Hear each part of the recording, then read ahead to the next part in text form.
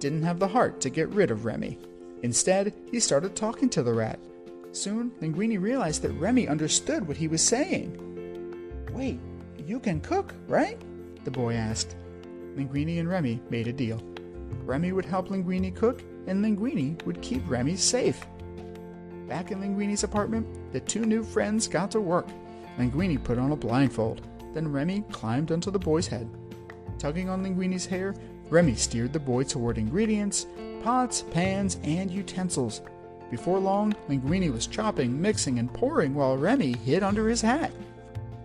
The next day, as Linguini worked with Chef Colette, Skinner finally read the letter that Linguini had brought from his mother. It said that Auguste Gusteau was Linguini's father. That meant the restaurant actually belonged to Linguini. Skinner was horrified. He had to do something to make sure Linguini never found out. But Skinner's secret was not a secret for long. One night, Remy found the papers saying Linguini was the rightful owner of the restaurant. Suddenly, Linguini appeared. Remy grabbed the letter and ran. When Skinner couldn't catch the rat, he returned to Gusteau's. Linguini was in his office with Colette. Skinner was fired on the spot.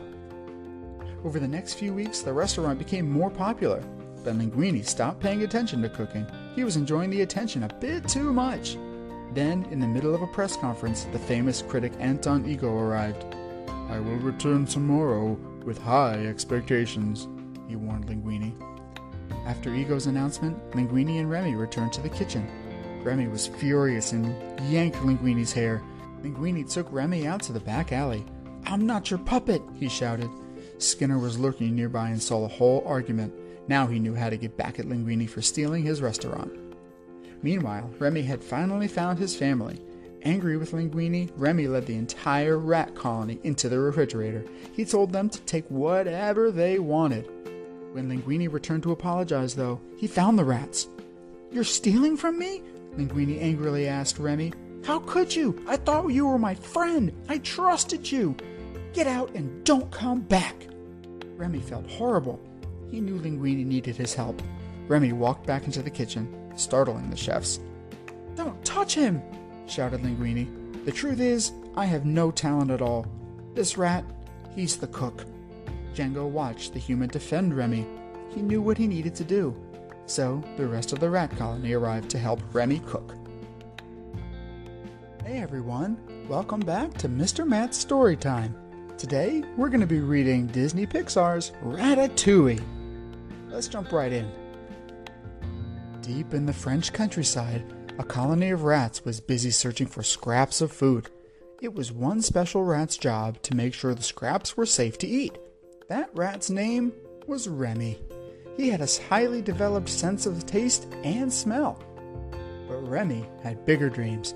He wanted to be a great chef. His idol was a human chef named Auguste Gusteau. The rats lived in the attic of an old woman named Mabel. One day, Remy and his brother Emile snuck into her kitchen. Their father Django always said humans were dangerous, but Remy didn't care. Suddenly, Remy heard Gusteau on the TV. He raced over to watch. Sadly, Remy learned that Gusteau had died. As Remy stared at the TV, the old woman woke up. Remy and Emile scrambled to escape. Emile hid in the chandelier, and Mabel poked at the ceiling with her umbrella, trying to scare Emile away. Suddenly, the ceiling cracked. The entire rat colony fell down to the floor. "Sound the alarm! Evacuate!" Django cried. As the other rats headed out the door, Remy went back into the kitchen. He couldn't leave without Gusteau's cookbook. The other rats made it to their evacuation boats, but Remy was left behind. Remy threw the cookbook into the water and hopped aboard. Finally, he found a landing place. As Remy looked at the cookbook, Gusteau seemed to come to life. "Go up and look around," the chef said. "If you focus on what you left behind, you'll never be able to see what lies ahead." As Remy scrambled up to the rooftop, he could hardly believe his eyes. All this time, he had been in Paris. Remy looked at his left, and the sign for Gusteau's restaurant was nearby. "Your restaurant," Remy said to Gusteau. "You've led me to your restaurant." As Remy and Gusteau looked into the kitchen, a young man named Linguini arrived. He had a letter from his mother asking for a job. He handed it to Skinner, the ill-tempered chef in charge of the kitchen. "We already hired him," said one chef. The next morning, Ego gave the restaurant a 5-star review. When the health inspector learned that rats were cooking, though, he closed down Gusteau's. But not all was lost for Remy and his friends. Ego retired and invested in a small bistro named La Ratatouille. The bistro was well loved by its customers, both big and small and furry. And as for Remy, he became a real chef at last. And that, my friends, was Disney and Pixar's Ratatouille. We hope you enjoyed, and we'll see you next time here on Mr. Matt's Storytime. Bye! Skinner was angry, but he had no choice. Linguini was the kitchen's new garbage boy. Remy watched in horror, though, as Linguini accidentally spilled a pot of soup. The boy secretly began adding ingredients to try to fix it. "Do something!" Remy shouted. "He's ruining the soup!" Gusteau shrugged. "What can I do? I'm a figment of your imagination." Remy jumped through the window. This was his big chance. He could fix the soup. Remy started tossing carefully chosen ingredients into the pot. Suddenly, he saw a huge face staring at him. It was Linguini. Skinner was right behind him. Linguini quickly hid Remy under his colander. "How dare you cook in my kitchen?" Skinner shouted. But when a food critic tasted the soup, he loved it.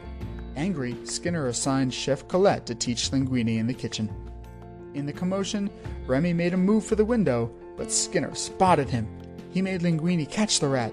"Take it away from here," he said.